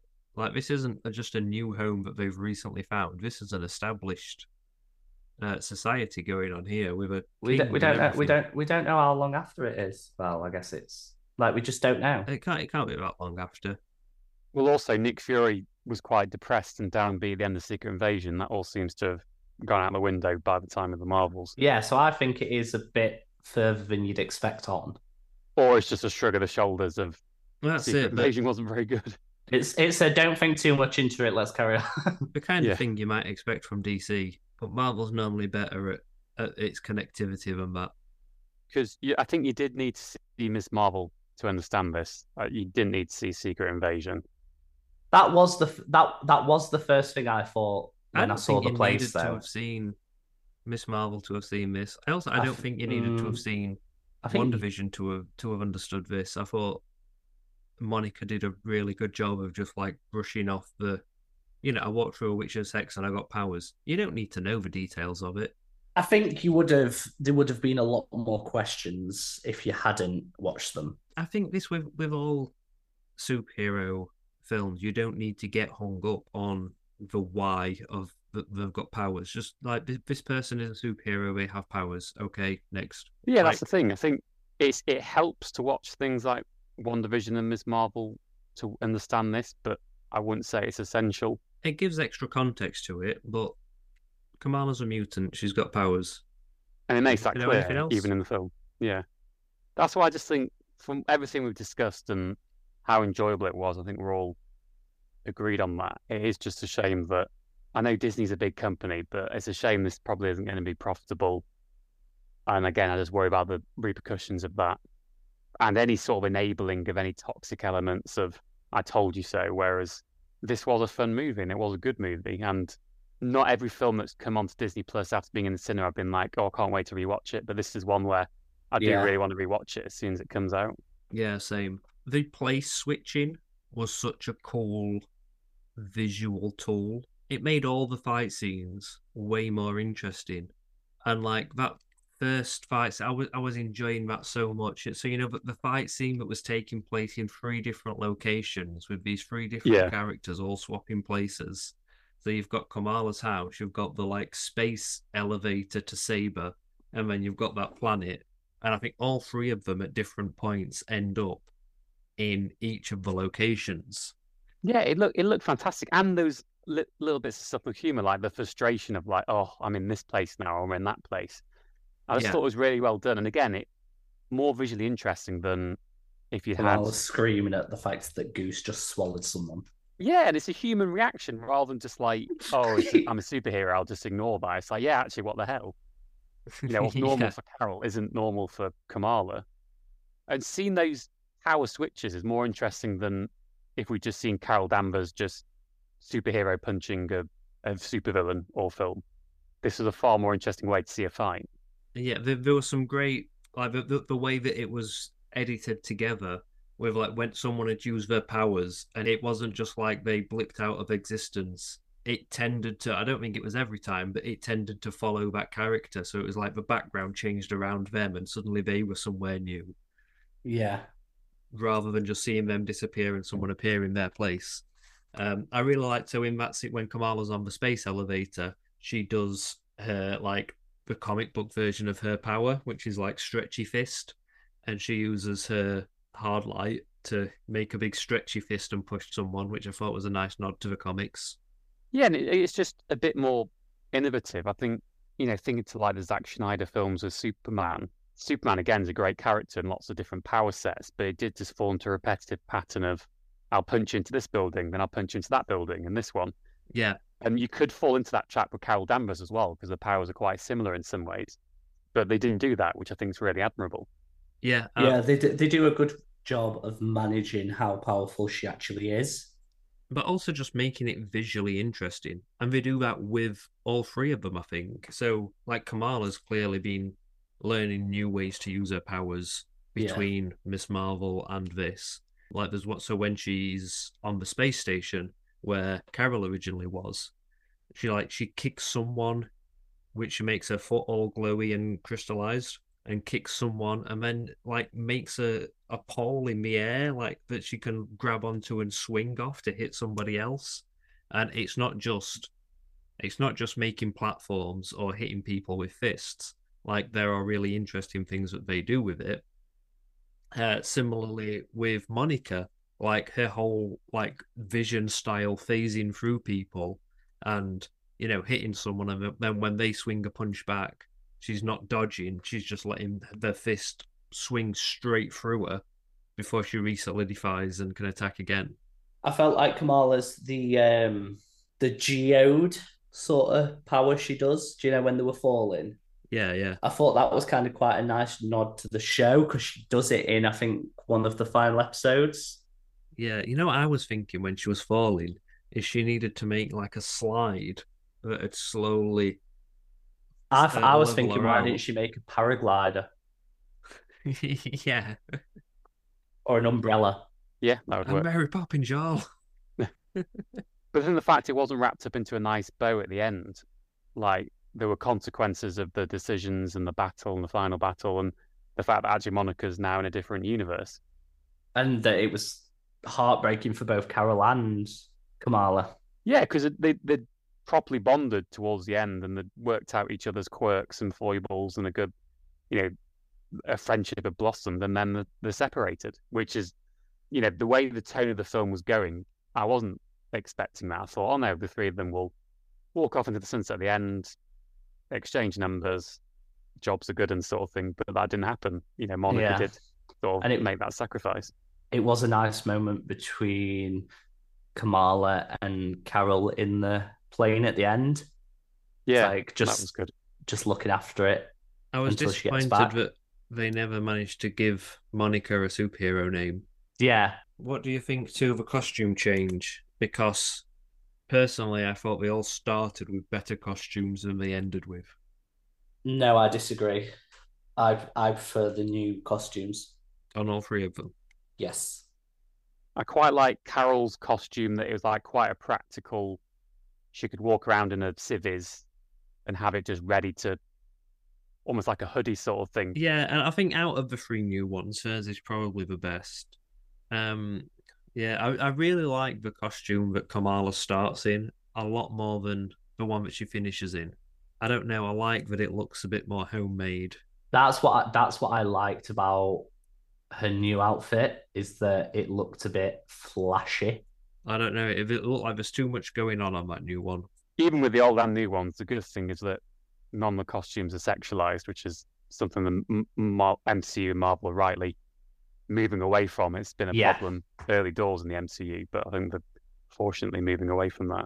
Yeah, they're also very distinctive costumes. Like it's something that Marvel, I think, have done really well with since they started out with Iron Man 1, is just leaning into the comic book, like over the topness of the costumes. Before that, there was always it was like they were worried about making these characters look silly.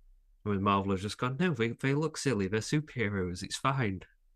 Like we can just make these outrageous costumes. We don't have to do what X-Men did in the 2000s and just put them all in black leather. One question I did have from this film is, has Kamala moved Yeah, No. I thought with Carol? No, I don't think so. I think Carol's moving into Monica's house. Yeah, she's finally putting down roots. So the whole family has just flown over to help her move in. I think so. Yeah. That's just how nice that family is. Like, yeah, we'll travel across the US. I misunderstood because I thought she was moving Kamala's family there because their house had been trashed. Well, I thought that at first, but I think it like became evident as that scene went on that that wasn't what was happening. Yeah, because the stuff in the boxes was Carol's stuff. Yeah, because like I did. Maybe it's just because I'm like I'm a homeowner these days. But in that first fight scene, I'm like, oh, their house. How are we going to afford to repair that? Does Saber have insurance for these things? It's a fair question to ask, I think. That's good, though. That's reassuring because I did think that would have undercut, I can't remember the character's name, but Kamala's friendship with her classmate if it's just something like, oh, yeah, now I've moved to a totally different state. And she's doing her exams. I know that was only like a passing bit of dialogue in the film, but, you know, she had some exams coming up at school. She's doing a science, weren't she? Well, yeah. You're doodling. So the other, well, there was a few scenes that I really liked. So one was the opening scene where they first started switching. I say opening scene, an early doors scene. The other one was the training montage. Yeah. I thought was really fun. And again, it was just one of those scenes where I was smiling all the way through it. It was just great fun to watch. Them learning to use their powers together and in fun ways like skipping ropes. Rock, paper, scissors. Yeah, Right, it's just a good, fresh approach to take, We especially all when, love a training montage, though. Do you know what I yeah, mean? even Rocky had a montage. The Shang-Chi little training montage when they get to that village Yes, they do, yeah. is great. And even if it's brushed over quickly, it takes out the negative of like, oh, how they're suddenly just so good at this. At least it addresses it in a storytelling way. I think I prefer when it brushes over it because I kind of not a massive fan of when films spend like 40 minutes on them actually getting good. yeah. It's Which too is long, then, isn't it? Yeah. which is why it's such a used trope. So one thing I can't decide if I liked it or not. I think I'm erring towards not. I think it was too silly for me, and I know Brother Ben is going to have loved this. I'm not sure what other Ben is going to have thought. The whole scene with them running around with flirkins, getting It them was to eat brilliant. people. It was brilliant. I knew you'd think that, but like it was just so.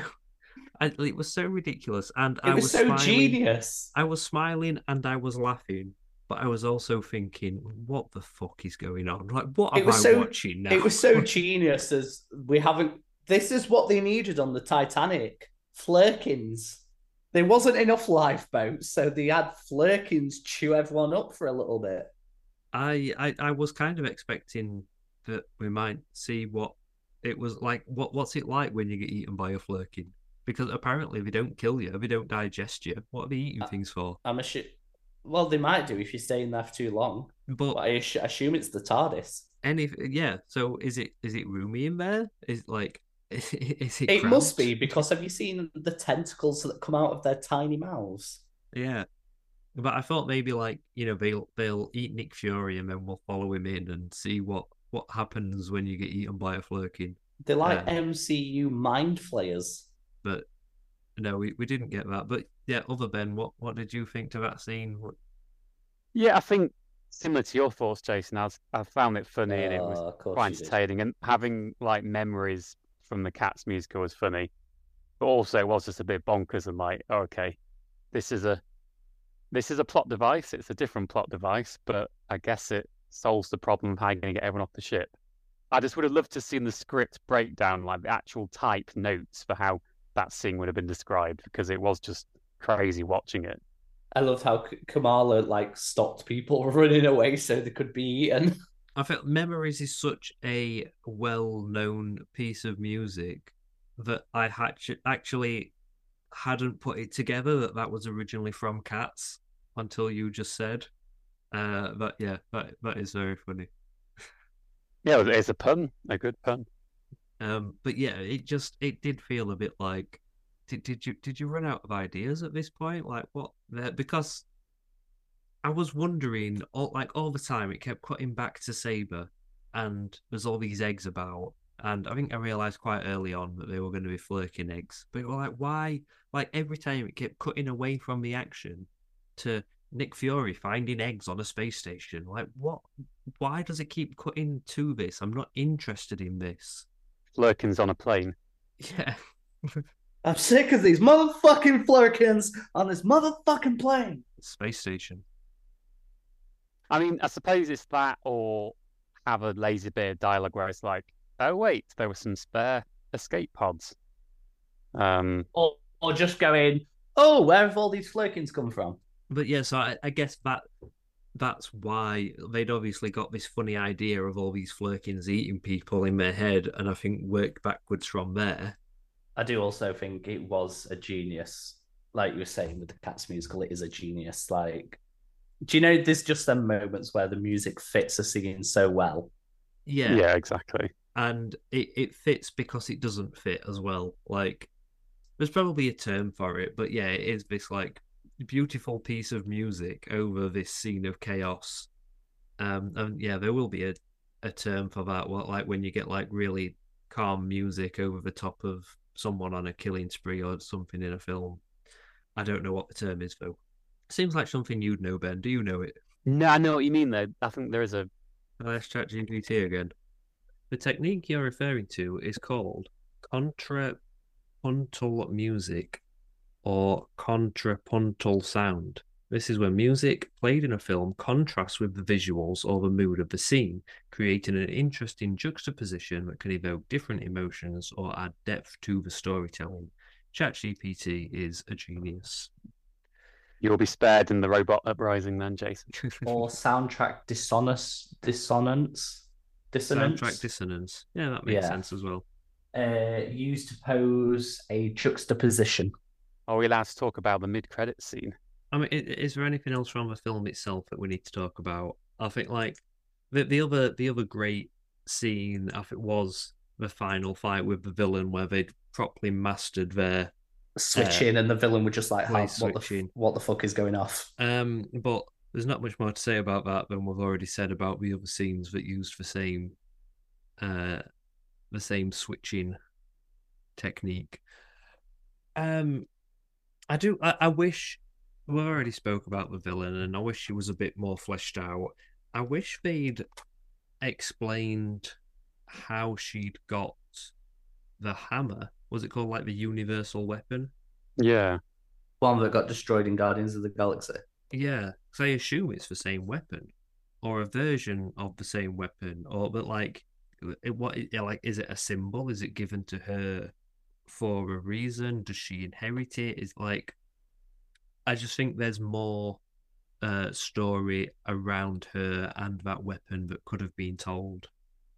But I'm willing to cut it some slack because the film wasn't really about her. She was just a device to unite these three characters, which is what we wanted to see, and which is the most enjoyable thing, was just seeing these three characters together. 100%. Yeah, definitely. Okay, so there's two big scenes at the end of this. Let's take them in order. So we start with Pizza Dog. Yeah, Pizza Dog. Everyone's happy to see Pizza Dog. And Haley Steinfeld walks in, finds Kamala Khan in the classic Marvel disguise of a trench coat and a hat. I think it's just a hat, isn't it? She's wearing like a trench coat as well. She's wearing like a Nick Fury style trench coat, like a woman's version.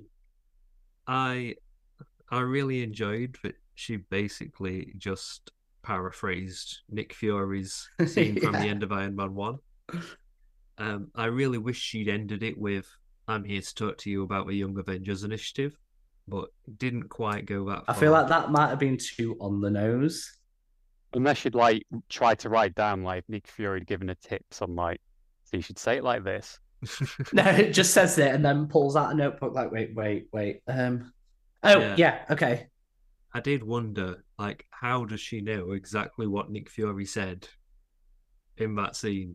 But probably recorded, weren't it?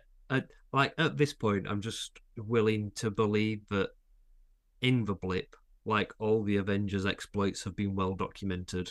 Maybe Tony Stark wrote a book as well. What would that have been called? We'll get down on the rabbit hole with this.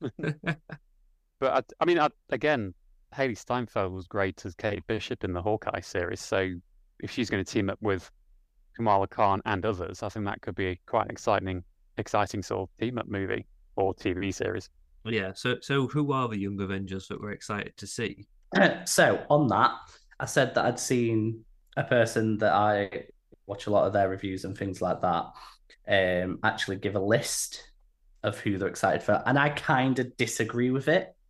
I mean, these lists they tend it's opinion. They tend to just be clickbaity lists. We're going to list every Young Avenger that they're expecting to see in there. They'll have Wanda's kids in there who no one wants to see again, especially not if they're going to sing that fucking ice cream song.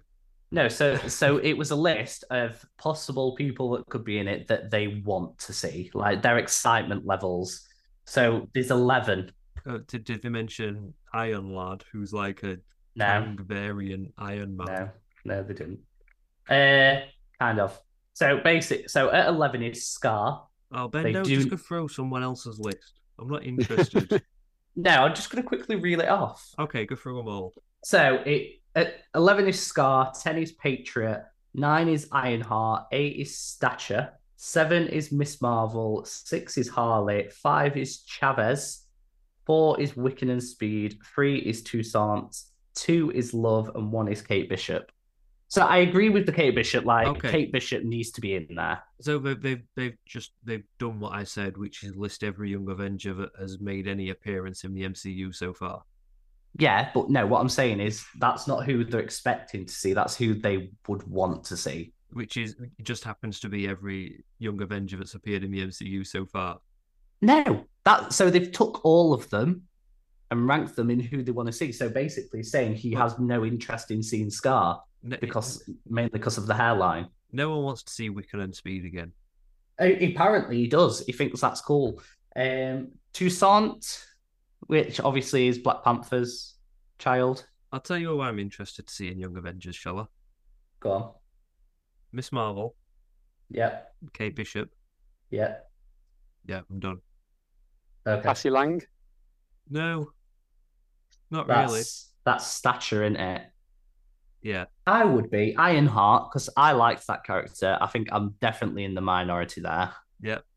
Love, I kind of like the idea of seeing Love in there. As long as it's not played by Chris Hemsworth's daughter. Don't need any nepotism in there. I think the power set is cool. I mean, it's Thor's powers. She's got more laser as well, hasn't she? Lasery eyes. Oh yeah, that's true. And I was just thinking, like, she had the big axe, didn't she? You went back to Mjolnir and she took Stormbreaker. Yeah, I think again we probably all agreed that Kate Bishop and Kamala Khan would be the two we're most excited to see in any sort of Young Avengers feature. As a Hulk fan, I would be really interested to see them do something good with Scar. But the hairline. Like that was it post credits or just the end of She-Hulk? Really didn't sell me on the character. Post credits, I think. But there's been some really good stuff with Scar in the comics. But yeah, it did not look good. I would like to see America Chavez because I think she was a really good character, and I think if she's been learning the mystic arts as well, that could have some really good. She's got the multiversal travel stuff. Again, I thought, yeah, she's got an interesting power set, but really interesting character. I thought she was quite fun. She barely had a character. She needs fleshing out more. I think she was a good actress. I think there was a good acting performance, but the character was written too much of a plot device in the film. Yeah, exactly. I don't know, there's been a few of these films that are clearly been trying to set up Young Avengers, like that one, that just haven't really given the Young Avengers that they're trying to set up any particularly likable personality traits. Like Cassie Lang in Ant-Man Quantumania. Nothing about that character made me want to see it again. Hawkeye and Miss Marvel, I definitely do. But yeah, they're both from the TV series. What about Harley? Because he's on that list. Who's Harley? Harley is the kid that Iron Man gives the potato gun to, and is at Iron Man's funeral. No. Oh, from Iron Man 3. Yeah, that who in the comic books I think becomes like Iron Kid or something. No. You wouldn't. So what Iron person would you want to see in Young Avengers? Because I assume they're going to put one, and it's probably going to be Ironheart. Well, yeah, it's going to be Ironheart. Who would you rather? Ironheart wasn't a particularly interesting part of Wakanda Forever. I loved that film, but I just could have done without them trying to shoehorn that character in. I liked the character. I just did not like the suit. It was too much. It was too anime. Japanese robots. What are they called? Like Gundam. That's it. Ready Player One. Gundam. But I think I'll have to reserve judgment until after the Ironheart show. Yeah.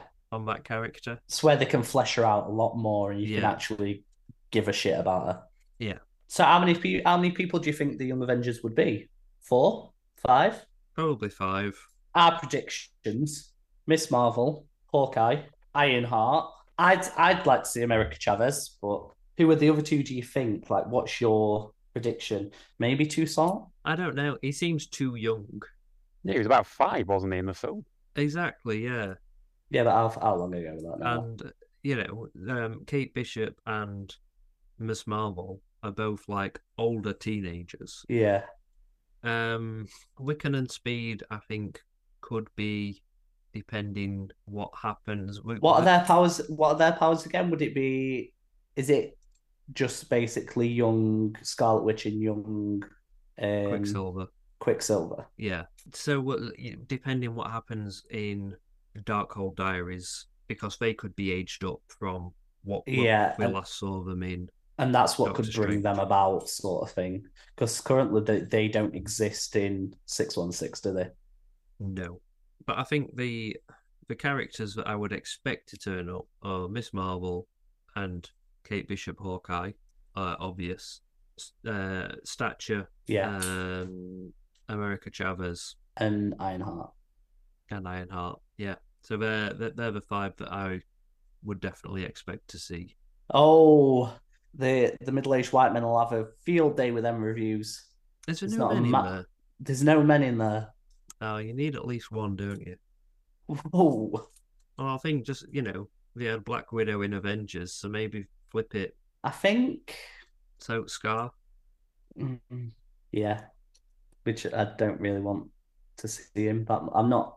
But you've not seen them do anything with him yet, Yeah. so you can't really make a No, judgment. but based off as you said, it just does not give me any No, but it was excitement to see him. it was poor rushed CGI, wasn't it? Yeah, Once we it do him looked properly, terrible. hopefully he will look better. Just change the hairline, for God's sake. Well, didn't he have it in like a bun? Yeah, but his hairline was like So middle of his head. I'd guess that wouldn't be his look all the time. I mean, Scar generally has long hair down. Yeah. Who's his mother? Well, in the comic book, she was like the Emperor's guard. Okay. So In actual fact, it's Valkyrie. I mean, it could be. Who knows? Oh, we didn't talk about the Valkyrie scene in this. Oh yeah, It was a nice little cameo. it was some definite like tension between the two of them. Yeah, we asked your wife and she said no. Yeah, she didn't. But we were pick up both on like, that, yeah. But I'm like, yeah, no, it definitely was. It's like there was with Carol and Maria Rambo as well. I've read today that apparently they cut out a line where Carol said that her and Valkyrie were more than friends. Why would they cut that out? Because that'd just make everything a bit. I guess you pick up on those tones anyway. I think because if they'd left that in, it probably wouldn't get played in a lot of territories. So the last scene we've got to talk about, yes, which is the mid-credit scene. Mid-credit scene, yeah, no end credit scene in this film. I was absolutely shocked. I was scrolling through Twitter and saw someone post a video of Beast, just scrolling past it, and I saw it straight away. Like there was no avoiding it. I was so annoyed. But so it doesn't start with that. It starts with her seeing her mum again, who clearly has no idea who she is, and seems to be wearing some sort of super suit. Yeah. But then, Beast walks in, and it is unmistakably Dr. Fraser Crane himself, Kelsey Grammer, doing the voice, and I think only the voice. I don't think they got him in a mocap suit for that. Also, they had the John Ottman score from X-Men 2 and X-Men Days of Future Past, which I recognised. Yeah. Oh, nice. I didn't pick up on that. Look at Ben just recognising all the music. I'm a big fan of film music and composer. I do love the X-Men films. I do love that particular score that they've used. Never John Ottman's composed it. So it was hearing Kelsey Grammer's voice and thinking, hang on, that's Beast. And then hearing that tune from 20 years ago now, it was a cool moment, except for the person chatting behind me in the cinema. But apart from that. But going back to what we were saying earlier about the overuse of CGI, he looks so much worse than he did in the X-Men films. Yeah, because I thought it was Beast. It's Hank McCoy, it's Kelsey Grammer, but yeah, you were conscious that it was CGI. Yeah, it was so much better when we did it with prosthetics. When they just stuck fur on him. Well, yeah, but maybe you'd think they're not going to do that just for one scene. Yeah. But have you seen the road cut of Days of Future Past? And in that, when everything's back to normal, and Wolverine's walking through the X-Men mansion at Xavier's school. Yeah. There's a shot where they walk past Beast and he just says like "Morning, Logan," and that's it. And he walks and he's in full prosthetics for that. Kelsey Grammer is a trooper though, because he auditioned for the role of Beast in X-Men 3.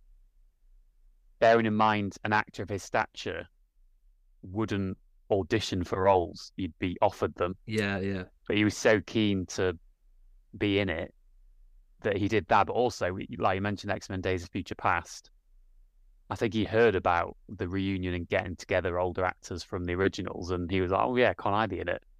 So, like you say, he's in it for like a few seconds, but obviously still did all the prosthetics. Yeah. So you'd have thought he'd have been up for that this time, but maybe it was out of his control. What do we think this means? So this is, I think it's worth pointing out, the first time we've got actual X-Men in the MCU. This is a big step forward. Deadpool. What do you mean Deadpool? What about Deadpool? There's X-Men in Deadpool. Yes, but this is the first time that there are X-Men in the MCU. Yeah? Yeah. Right, okay. Deadpool's in the MCU, really. No, Not it's yet. not. That's what the next Deadpool's going to be about. Deadpool is set in the Fox X-Men universe. But there is a line of dialogue, isn't there, with Beast, where he says, like, "I'll need to inform Charles." So it's obviously referring to Charles Xavier, and it's got the X door Yeah. thing behind him as well. So is she in? Is she in the Fox X-Men universe? No. Is she in Xavier's school? Well, it looks that way. If it's got the X doors. Yeah, That's or what I'm some thinking. variation on it. But is she in the Fox X-Men universe? Or is this another universe with X-Men? Plus multiversal stuff. Exactly. If she is in the Fox X-Men universe, is she going to pop up in Deadpool 3? And is that how they then start tying in mutants into the MCU? I think With mutants her. in the MCU comes after Secret Wars. Do you? Yeah. Because they've already heavily hinted at it by Kamala Khan being a mutant. Well, X-Men in the MCU after Secret Wars. It's interesting how they're going to do it, because it's obviously been, because the whole thing about the mutant saga is how they have the powers naturally from birth. It's, if they are in the MCU, why haven't we heard about them already? And it's how you, from a narrative point of view, you sort of tackle that. Yeah.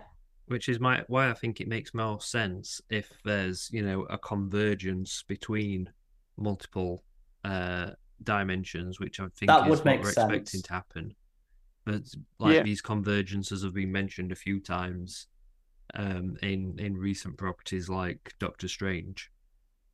And that could address the hostility towards mutants sort of storyline that's always played out in the X-Men films. That could be done anew in the MCU, because it could be a hostility from people on Earth, because it's like the mutants and they've come from another dimension, reality. And so you can see them amping up that kind of like fear of them, or that prejudice against them. Or is it just going to be okay because like people are pretty much kind of just okay with supers now, aren't they? Like it's fairly normal for people now to just see cats throwing people up on the side of the road.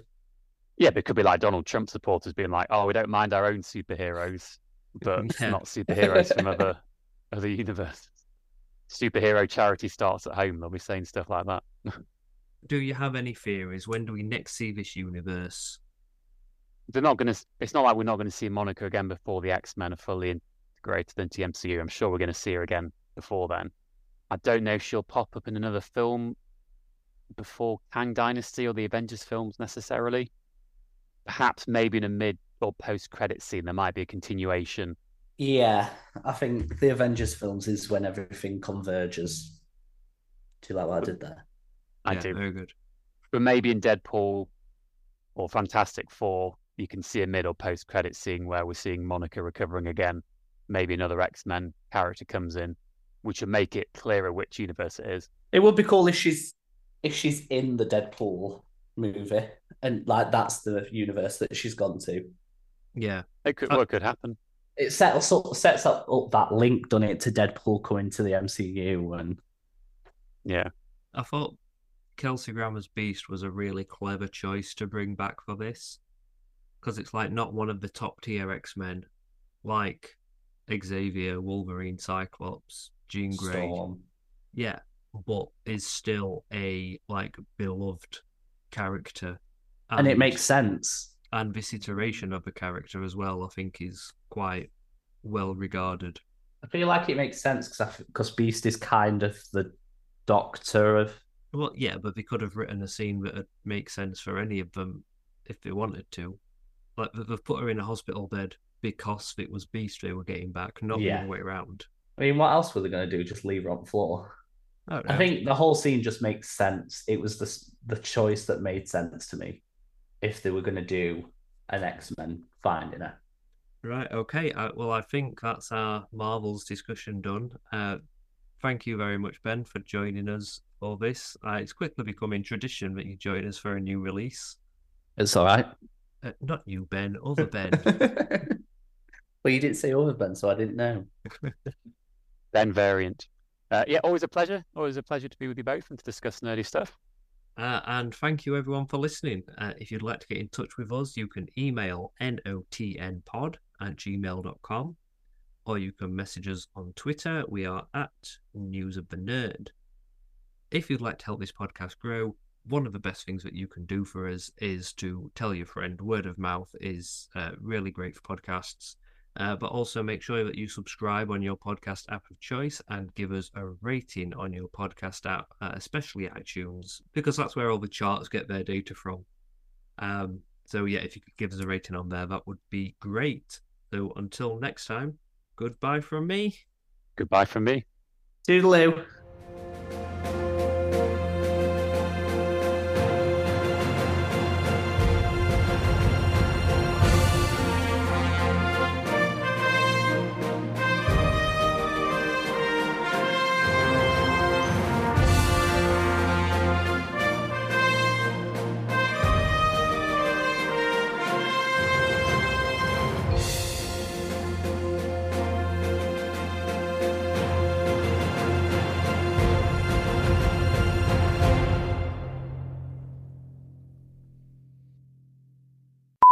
I did see a tweet where someone referred to Brie Larson as Camembert Larson.